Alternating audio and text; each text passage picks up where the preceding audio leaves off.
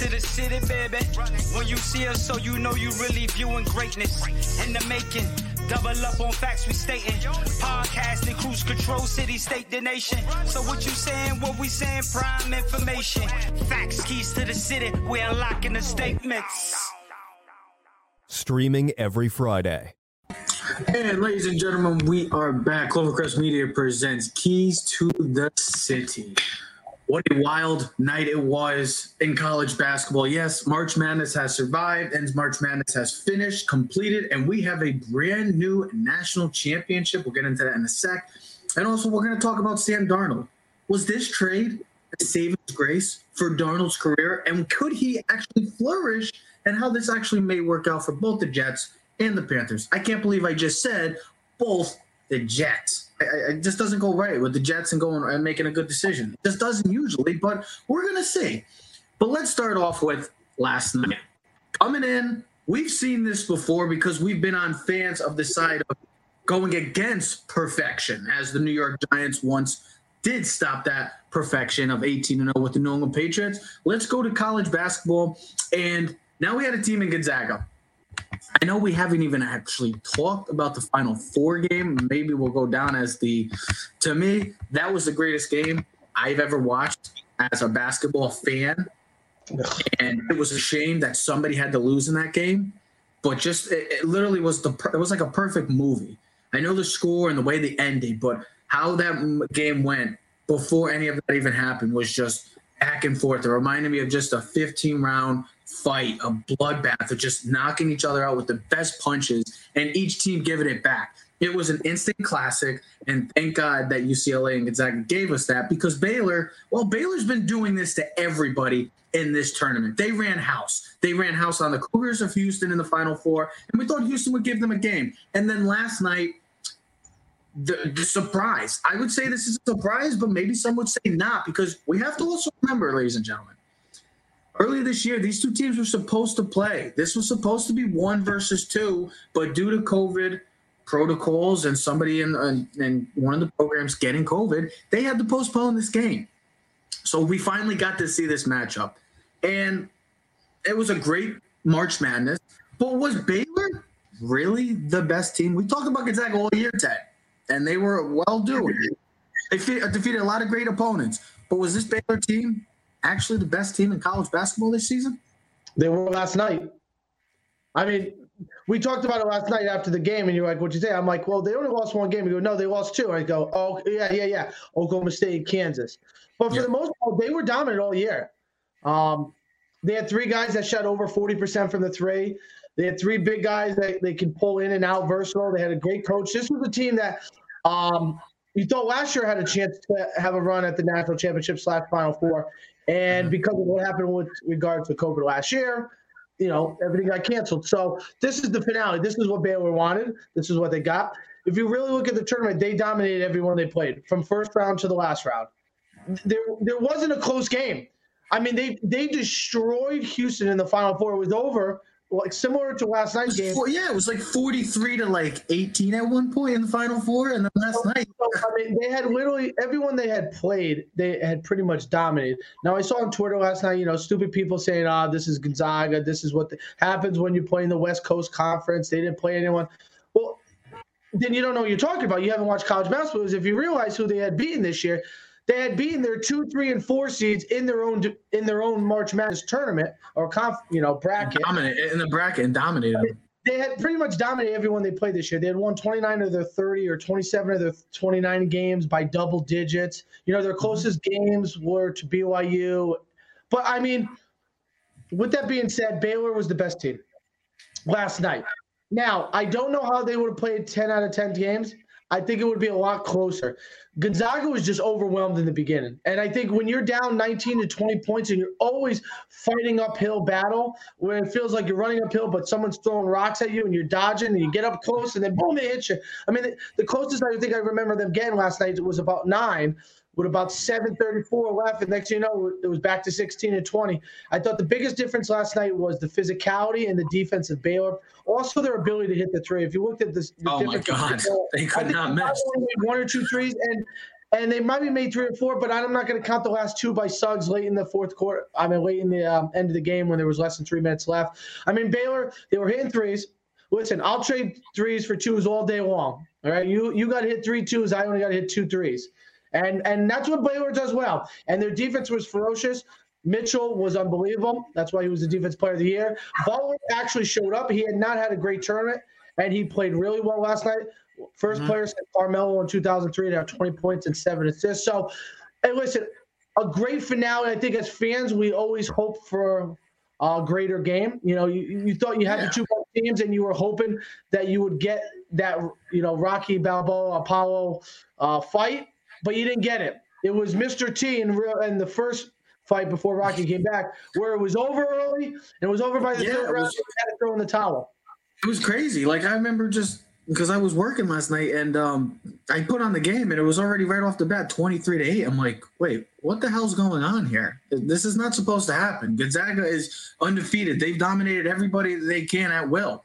They just probably matched a better opponent. And if they played 10 times, I'd give the edge to Baylor about 8 or 9 of those 10 times. I think with the physicality, with the defense that they played, and the big 3 of Baylor just outperformed the big 3 of Gonzaga. Butler, Teague, and Mitchell were better than Timmy, Kisper, and Suggs. Plain and simple. That's those were the 3 big stars. Those were the 6 big stars you can say coming into this game. And the Baylor Bears big 3 outperformed. Like Drew Timme had an unbelievable season, but he went against Mark Vital, and he looked like he was overmatched. He looked like they haven't seen. Well, I mean, if you look at and then Suggs, even the 3. Hold on. Even the 3-point shooting, they had great looks. Listen, but they couldn't capitalize. Where Baylor was capitalizing. The whole second half, a high screen and roll at the top of the key with Mitchell. And then Timmy was the trade-off, and you had the guard on the big man, and Timmy's guarding Mitchell. And if anyone knows him, most guards can't even guard Mitchell.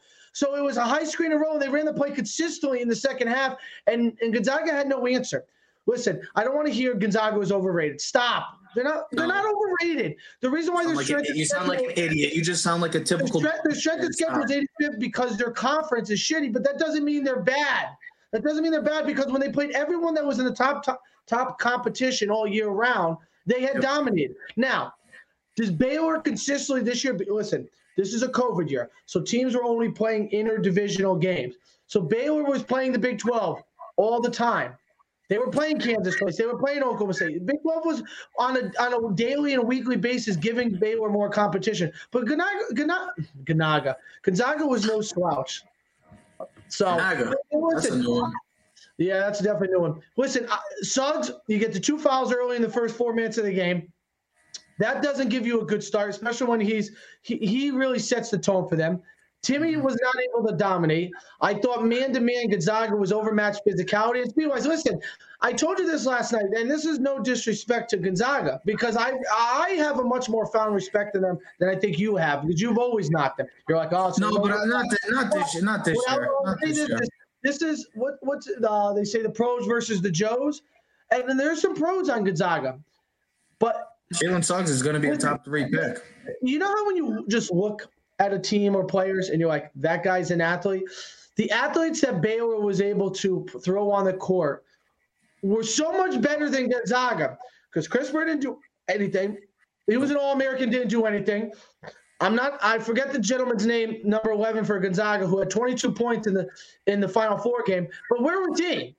Gonzaga team himself did not show up. I would have loved to see a rematch. Aya. He only had 8 points. He struggled last night. He didn't do anything. I would have loved to see Gonzaga where they're not down 23-3 in the first 3 minutes. Let's see a game because Gonzaga played much better in the second half, but it was too late, too little. And it was just every time they were trying to cut into the lead, Baylor responded with like a big 3 or something. And we can't knock Gonzaga. I know everybody's gonna knock them because typical. They get to the national championship, the Final Four, and they blow it.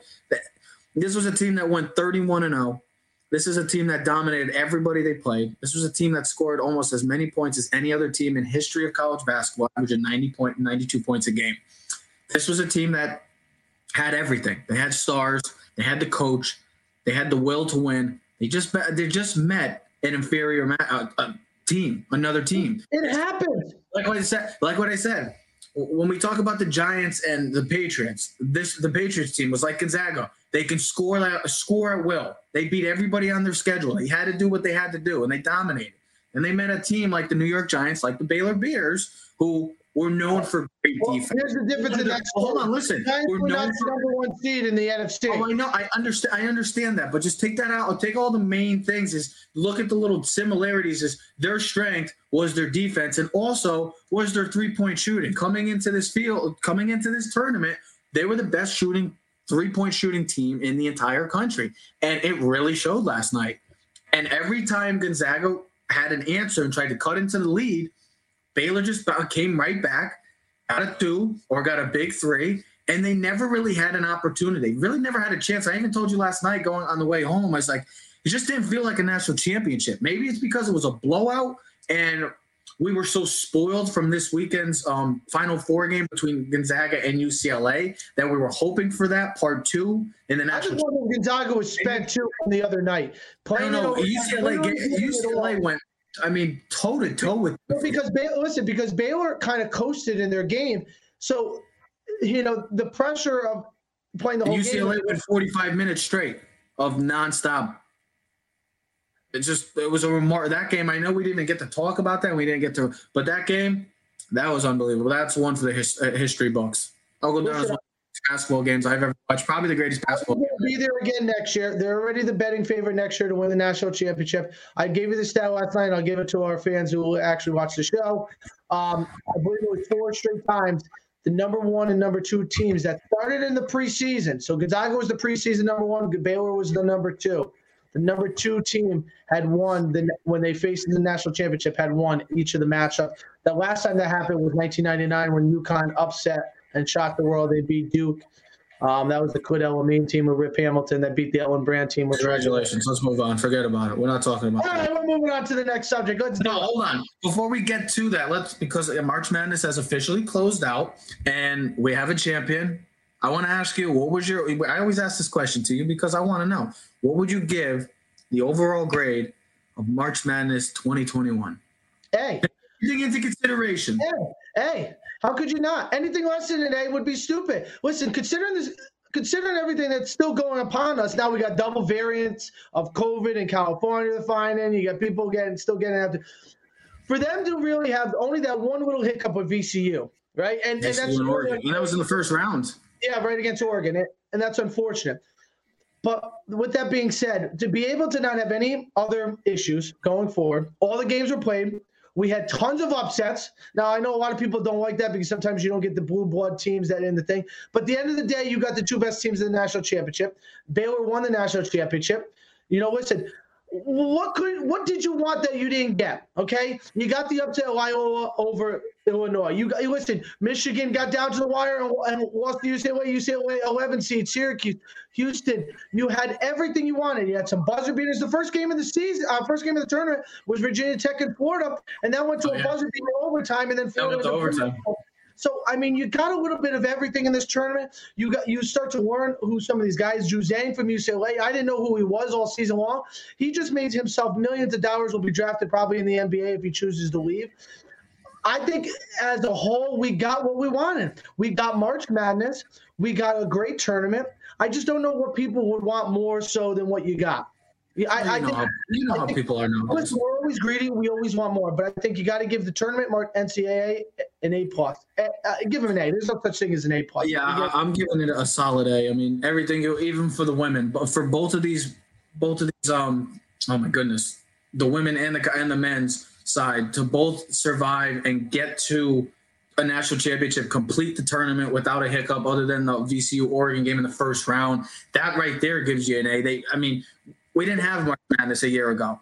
We didn't have any of this. We didn't have the excitement, the chaos, the people losing their minds over brackets. We got that all this year. We got it on the first day. It came all the way down to the wire. The Final Four. We may have seen the greatest college basketball game of all time. It's a possibility. I know. I talked to Dad, to people that have watched it longer than I have, and they said, "Yeah, that was the greatest game I ever." I mean, that says a lot for a tournament. There was the upsets. And it was different also on the top of, you didn't get no Dukes. Get no Kentuckys. Get no Louisvilles. Michigan State was out in the first round, first four. That was UCLA game. That was UCLA game.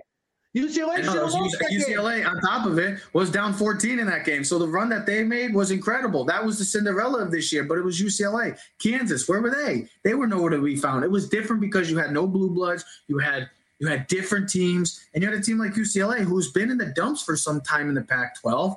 And speaking of the Pac-12, job well done to the Pac-12 for a team that has been a conference that's getting ripped apart all the time. Job well done by them. Big Ten, where you at? Because you were a no-show, but an overall great tournament. I loved it, and I'm excited to see what comes next year. But all in all, the Baylor Bears, congratulations to the newest champions, the first in Baylor history, with a dominant performance, 86-70, over the Gonzaga Bulldogs. Once perfection. So let's move on to the other big news yesterday, and we kind of knew this was going to happen, or some would say they did, but the Jets were so torn apart on if they wanted to move on from Sam Darnold or keep him and build around him. Well, we got that answer. And now that answer come in the next 24 days or 25 days comes a little more clear of who the New York Jets are going to take at number 2. I will be either Justin Fields, most likely will be Zach Wilson. But the Jets finally move on from their once-called franchise savior, Sam Darnold, that he goes to the Carolina Panthers, and the boy, oh boy, the New York Jets get more and more picks. They will have now 21 picks within the next 2 drafts. So Jets and Panthers, go ahead. They both. No, I was going to say similar to what the Miami Dolphins did, where they both have 2 first rounds and 2 second rounds the next 3 years. It's funny, Trev, when we started doing this show, we remember 2-3 years ago. Remember how our big controversial thing was how could the Giants take Saquon over Sam Darnold and any of these other quarterbacks? Now, listen, no one knew Lamar was going to be the way he is. But listen, he still hasn't won a Super Bowl, all right? So, and Baker still got some questions, even though he had a really good season last year. Josh Rosen is, I don't know where he is right now. Probably surfing on. I think the Giants are bringing him in to look at to see if maybe as a backup. And the best quarterback of that class right now, without question of doubt, I think, is Josh Allen. All right. I think as a true quarterback, Josh Allen's the best quarterback right now. His team was in the AFC Championship game, and I think if he progresses, he'll be better. It's funny, though, we look at it 3 years later. They gave up 3 second-round picks to go get Sam Darnold. The Giants didn't take a quarterback. We took a running back, and Sam Darnold shipped out to another team. I think it's a perfect fit for Sam Darnold, all right? From what I heard and read reports on, Denver wasn't interested in him. They felt that he was similar to Drew Lock. So that wasn't an upgrade. Then you look at the 49ers. They traded up. They're going to draft a quarterback. Because what we've learned in the NFL is while you have a rookie quarterback, within that first 4 years, you can pretty much do what the hell you want because it gives you so much flexibility within your salary cap space that you can go get big-time free agents. You can make moves because we saw that. That's what Seattle was able to do when they had Russell Wilson. Listen, it's been a progression. That's how the Giants won their first Super Bowl. Eli was still under the rookie deal. Joe Flacco under rookie. I mean, it's just the history goes back. I love it. I think it's going to give him think about it. He's going to go from New York to Carolina. I mean, talk about going from the big-time Apple to a smaller, quieter, more comfortable, almost college-like atmosphere in Carolina. He's going to get the best running back in the NFL, which he's never had a running back, and Christian McCaffrey. He's going to have his old teammate, Robbie Anderson, a deep threat. He's going to have DJ Moore, the intermediate guy, all right? And he's going to have Joe Brady, who worked wonders for Joe Burrow. Mm-hmm. All right. Now, if he can progress, Sam Darnold, Joe Brady will eventually be out of there. But I like where they're at. They still keep their number 1 pick, the number 8 pick, and they can do a lot of things. They could, if Pitts falls, I'd take Pitts. Now you got your tight end, receivers, and running backs. Or I think more likely that we both looked at last night, maybe they go get one of the offensive linemen if they're both sitting there and reinforce that offensive line because they have lost linemen. They lost Trey Turner. They got rid of Trey Turner this offseason. And whatnot. Newell, the guard, went to Jacksonville a couple years. Trey Turner went to the Chargers. So I'm excited for the move. It's also funny that the Carolina will be playing the Jets this year. Mm-hmm. I saw that reported by Adam Schefter. So that's always makes for an interesting storyline going when that game is played. But listen, it's a win-win.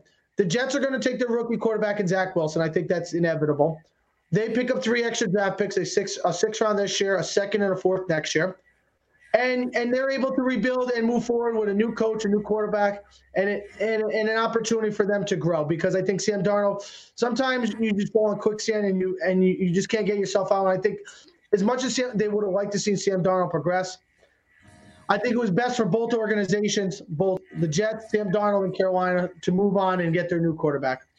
Yeah, plain and simple. This is a move that I'm kind of surprised. I know that with Carolina, in the sense of, I know they needed a quarterback. They were done with Teddy Bridgewater. I know earlier in the offseason, they were really trying hard to go get Deshaun Watson. Well, Deshaun Watson has his own issues going on right now. Sam Darnold was probably the next best available guy there, because Russell Wilson wasn't going to get traded. But you look at now Sam Darnold's situation and scenario that he's in. He's got a young head coach, a young offensive-minded coach, and Matt Rule. You got Joe Brady, who I think is going to eventually be a head coach within the next year or two. You got Christian McCaffrey, who didn't even play last year pretty much. So then you get DJ Moore, Robbie Anderson. I know you lose Curtis Samuel. And you said, Ted, they have a lot of options now at that 8th pick. They can take Penny Sewell over Rashawn Slater, whoever is there. They could take one of the receivers. Me personally, I would go line to give him protection. But this is a guy that has looked good at times. Here's the thing. There's been some wow moments for him. He's had some wow moments before. And even with the New York Jets, when he didn't play with the Jets, they were 0-10. They were an awful guy. I mean, they were already bad. Without Sam Darnold, this team was putrid. Just looked like a JV offense. So to see him, and I know Joe Douglas, this was a tough decision on him, but now with the new coaching regime and Robert Saleh, you know that they want their guy. They're going to look to the future and say, well, look, let's see. So we got the 2nd, the 20th, the 34th. They got 3 picks in the top 34 picks. So right there off the bat, you're going to take a quarterback. You can use all these picks. And let's not think that the Jets are just going to stand pat with all these picks. I mean, they have so many options. And if they wanted to move back up or in the first round, who cares? Oh, give up a couple picks? Okay. We got 21 the next 2 drafts. Who gives a crap? Who cares? I go pick the best available player there. Go add a defensive player. Go add another weapon if you want. Who cares? We both had them taking a running back. I believe in both our mock drafts that we did so far. I think we both had them taking a quarterback and a running back. When we did that. I will say this, though, for Carolina, it's a win-win, too, because first you get Sam Darnold. They already are going to accept his 5th-year option, so that means he's there this year, next year. So this is what it's going to be. It's going to be $5 million this year, $19 million next year, which means you're going to get a starting quarterback for $24 million over the next 2 seasons. Not too bad for Carolina. You still got some young players. Now, when Justin Fields is sitting there at 8, there's a possibility that that New England could always come calling. Well, now you see Atlanta. You see Atlanta trying to trade that 4th pick. So, I know you're saying at whoever's number 4. You're going to have to give up a lot to come to 4, wherever you're coming from, wherever. Yeah. Okay. Now, if you come to 8, you might have to give up a little less. So if Carolina does choose to go back to 15. Well, realistically, now the draft capital that they lost, they could gain back, and they could still listen. You could get Variah Tucker, the guard/tackle from USC. You can get a receiver. You can get a defensive player. Now, don't forget, Carolina went all defense last year, so we'll see what happens. Here's the thing that's tough now. Go ahead. One last thing. I will say this. I'm surprised the Bears didn't give the Jets a call, considering what Carolina gave up: a 6th, a 2nd, and a 4th. Considering where the Bears are now, listen. Maybe they just think Andy Dalton's just as good as Sam Darnold. I don't know. You're putting a lot of faith, Ryan Pace and Matt Nagy. A lot of faith. I know Sam Darnold hasn't given you anything really to be excited about. Yeah, but he's with the Jets. I'll give him a pass. I understand that. And if you think Matt Nagy's the right man for the job, you'd say he would fix Sam Darnold. Okay, he does throw picks. It was an issue when he was at USC. It's an issue. Whatever. So did Brett Favre. But can you win me games? Now, the Jets were god-awful. I'm surprised the Bears didn't do that. Whatever. It's the Bears. Andy Dalton's going to be their starting quarterback, and they're going to draft some guy that is not going to make that much difference. Listen, it's a win-win for everyone. Like you said, the Jets get draft capital, gives them flexibility in cap space and draft assets going forward. They thing can move up and down the board if they want. Joe Douglas is supposedly a really smart man, so we'll see what happens going forward. And Carolina gets their quarterback for the next 2 years, and Carolina has just reported that they will let Teddy Bridgewater seek trades if he chooses to. And that's the thing that makes it so tough is that now you already know that three of the 5 quarterbacks will be gone by pick 4. So Atlanta's pick becomes that much more valuable. Now, what does Atlanta do? Does Atlanta decide to keep that pick, draft a quarterback, or see, that's the thing that makes it so tough with teams like this. You're in a situation where you have teams that are going to want to try to trade up. Denver Broncos would be the first team that comes to mind because they don't have a quarterback that they could say, hey, I'm good with this. They're not comfortable with Drew Lock. They need to find whether that's Trey Lance, Justin Fields, or hell, if it's even Mac Jones, they got to figure out which one are they going to try to go after. The Patriots are another option. You have teams. That's why Atlanta is in a good situation because you can either draft that quarterback, your future franchise quarterback, or you can trade back, pick up pieces, and still get a great player at whatever position you are, whether that be 9 or whether that be outside the top 10. Atlanta's in a good position, but that's where the draft starts now, because we know 3 quarterbacks are going to get drafted. It's just a couple weeks ago, the draft starts at number 2. Remember, that's how you started one of the shows off. Yeah, next week it's going to number 3. Now we're going to start at number 4. Well, if Atlanta's serious about trading their pick, by next week we're going to be saying, well, the draft starts at 5 because we already know if one of those teams, if it's Denver or somebody, we know they're not trading up to go take a receiver or lineman. They're going to go up and take the quarterback. Is Justin Fields much better than Drew Lock? So then you're going to have realistically 1 quarterback left and going in the pick 5. That quarterback and whoever wants to becomes vital. It becomes vital. And that's where New England comes in. I think here's what I think. If Denver moves up, I think they would take Trey Lance. Okay. The question I feel like everybody's really high on Trey Lance, and everybody's kind of just like, Justin Fields. I'm not buying it. That's okay. Well, because he has a lot of vulnerabilities. What you saw in the big. Teams are going to draft a guy, because of potential. And play. Hold on. That team, somebody said. He plays with the best team every year in the Big Ten. And he plays against, it's like Gonzaga, bro. The Big Ten stinks. Michigan stinks. Penn State is okay. But if you look at Ohio State, they are the Alabama of the Big Ten. So you mean to tell me that you would rather... Listen, when you play with the better talent every week, you're going to, just like Mac Jones. This is Mac Jones thing. We talked about this off script. When you're playing with 2 number 1 receivers, when you have the best left tackle in the game, you had the Remington winner, the center, you had Najee Harris, the Doak Walker. I mean, when you have all these award winners, you're going to look a lot better than everyone else. The problem is, I'm not taking. Fields, he did not play well in the 3 big games that he needed to. Who? Justin Fields did not play well against Indiana. Did not play well against. Look at his 2 seasons. Go look at Alabama. Okay, Alabama with broken freaking ribs and playing against Alabama. Trevor Lawrence wouldn't have looked good. Trevor Lawrence didn't look good against Ohio State. So we don't knock Trevor Lawrence. We keep saying, Trevor Lawrence is the greatest thing in the world. But the last time we saw him in a football game, you're also biased because you're an Ohio State fan. No, I'm just saying the last time we saw. The last time Ohio State quarterback succeeded, he got his ass kicked. And Justin Fields was throwing for 6 touchdowns. All I'm saying is Justin Fields up until this season, or maybe the past couple months, we all thought was going to be 1-2, Fields and Lawrence, or Lawrence and Fields. That's what we thought. Now all of a sudden, Mac Jones. You really mean to tell me that we're going to take a guy in Mac Jones? Yeah, he came from Alabama. He's smart. He reads great defenses. Well, like you said, Ted, it helps when you got all the greatest talent in the world. And not to mention last year. Then you're going to tell me you're going to take another guy. We'll get into this all more because we're going to post our mock drafts. We've got maybe another 1 or 2 that we're going to do before the actual draft. We'll do tomorrow.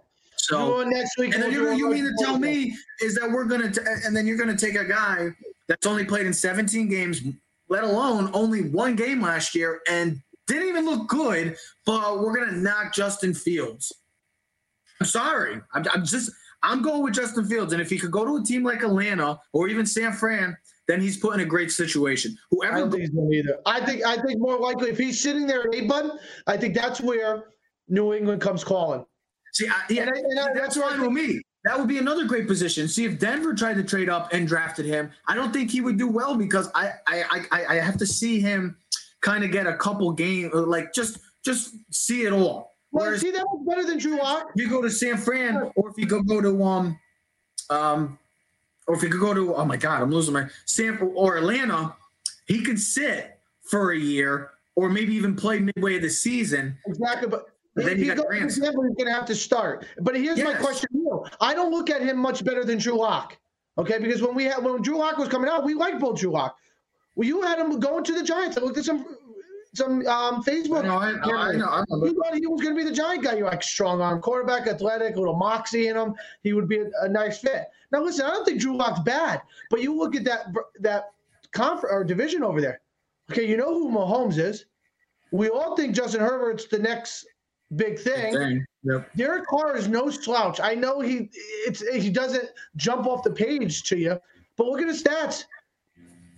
He's progressively a really good quarterback every year. And then you're looking at Denver like, damn, I have the fourth best quarterback in the division. And here, one other thing. I'm surprised Washington didn't give the Jets a call. Sam Darnold. I don't know. But, I mean, they took Fitzpatrick. But 16 games, Ryan Fitzpatrick. I think you're getting a 7-9 team, 6-10 team. Maybe that defense is good, but we'll see. So, but yeah. So a couple weeks ago, I said the draft started at 2, and last week I said draft starts at 3, and now we'll go this week. We'll start the draft at 4. That could change drastically because now the Atlanta Falcons are looking to try to trade out of 4. So whoever's coming up, I guess we could say that's where the draft will start now at number 4. But the big news, the national champs, March Madness has been completed, a great overall tournament. Also, somebody said that Oral Roberts, a 15 seed, coming almost down to the wire, maybe making it to the Elite 8. So that was just another huge thing. Oh, breaking news. Trade alert. Not that it's huge news, but Yankees are finalizing a deal to acquire infielder Odor from the Rangers. Jeff Passan just reported. Wow, really? That's an MLB trade alert. Just came out breaking. Okay, cool. Well, thank you. I think that'll probably give them flexibility. Which I think I believe he can play second, third, and short. I'm not sure. He's gonna have to shave that beard. Hey, at least we know he can throw a good punch, baby.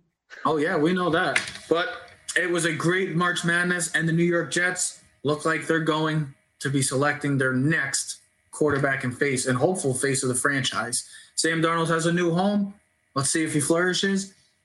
We'll be back later this week to discuss the first week of MLB baseball with D. Joseph Aguirre. Talk about the New York Yankees as well. And we'll see what happens with the NFL because right now it's draft one. Hey. There's a lot that's going to happen. We're going to post our mock draft 3.0 within by the end of the week at latest. And then we'll post another one before the NFL draft actually occurs. All-Star game got moved to Colorado, which is nice. I would love to see Judge and Stan in the home run derby. Now we can hit 500-foot bombs in that Colorado atmosphere. That would be awesome. But yes, we will talk about that at the end of the week. We'll talk about the whole baseball with Joseph. We're going to have Joe on? Is Joe going to be back? Yeah, of course. He wants to talk about Kraken. Kraken's been hitting some Kraken. He's been hitting the bombs right now. So, Joe's going to be very excited about that. But yes, ladies and gentlemen, we are streaming on all social media platforms at Keys to the City. So subscribe, comment, share, and like. Ladies and gentlemen, Clovercrest Media presents Keys to the City. We are out. Yeah. Keys to the city, baby. When you see us, so you know you really viewing greatness in the making. Double up on facts we stating. Podcasting, cruise control, city, state, the nation. So what you saying, what we saying, prime information. Facts, keys to the city, we unlocking the statements. Streaming every Friday.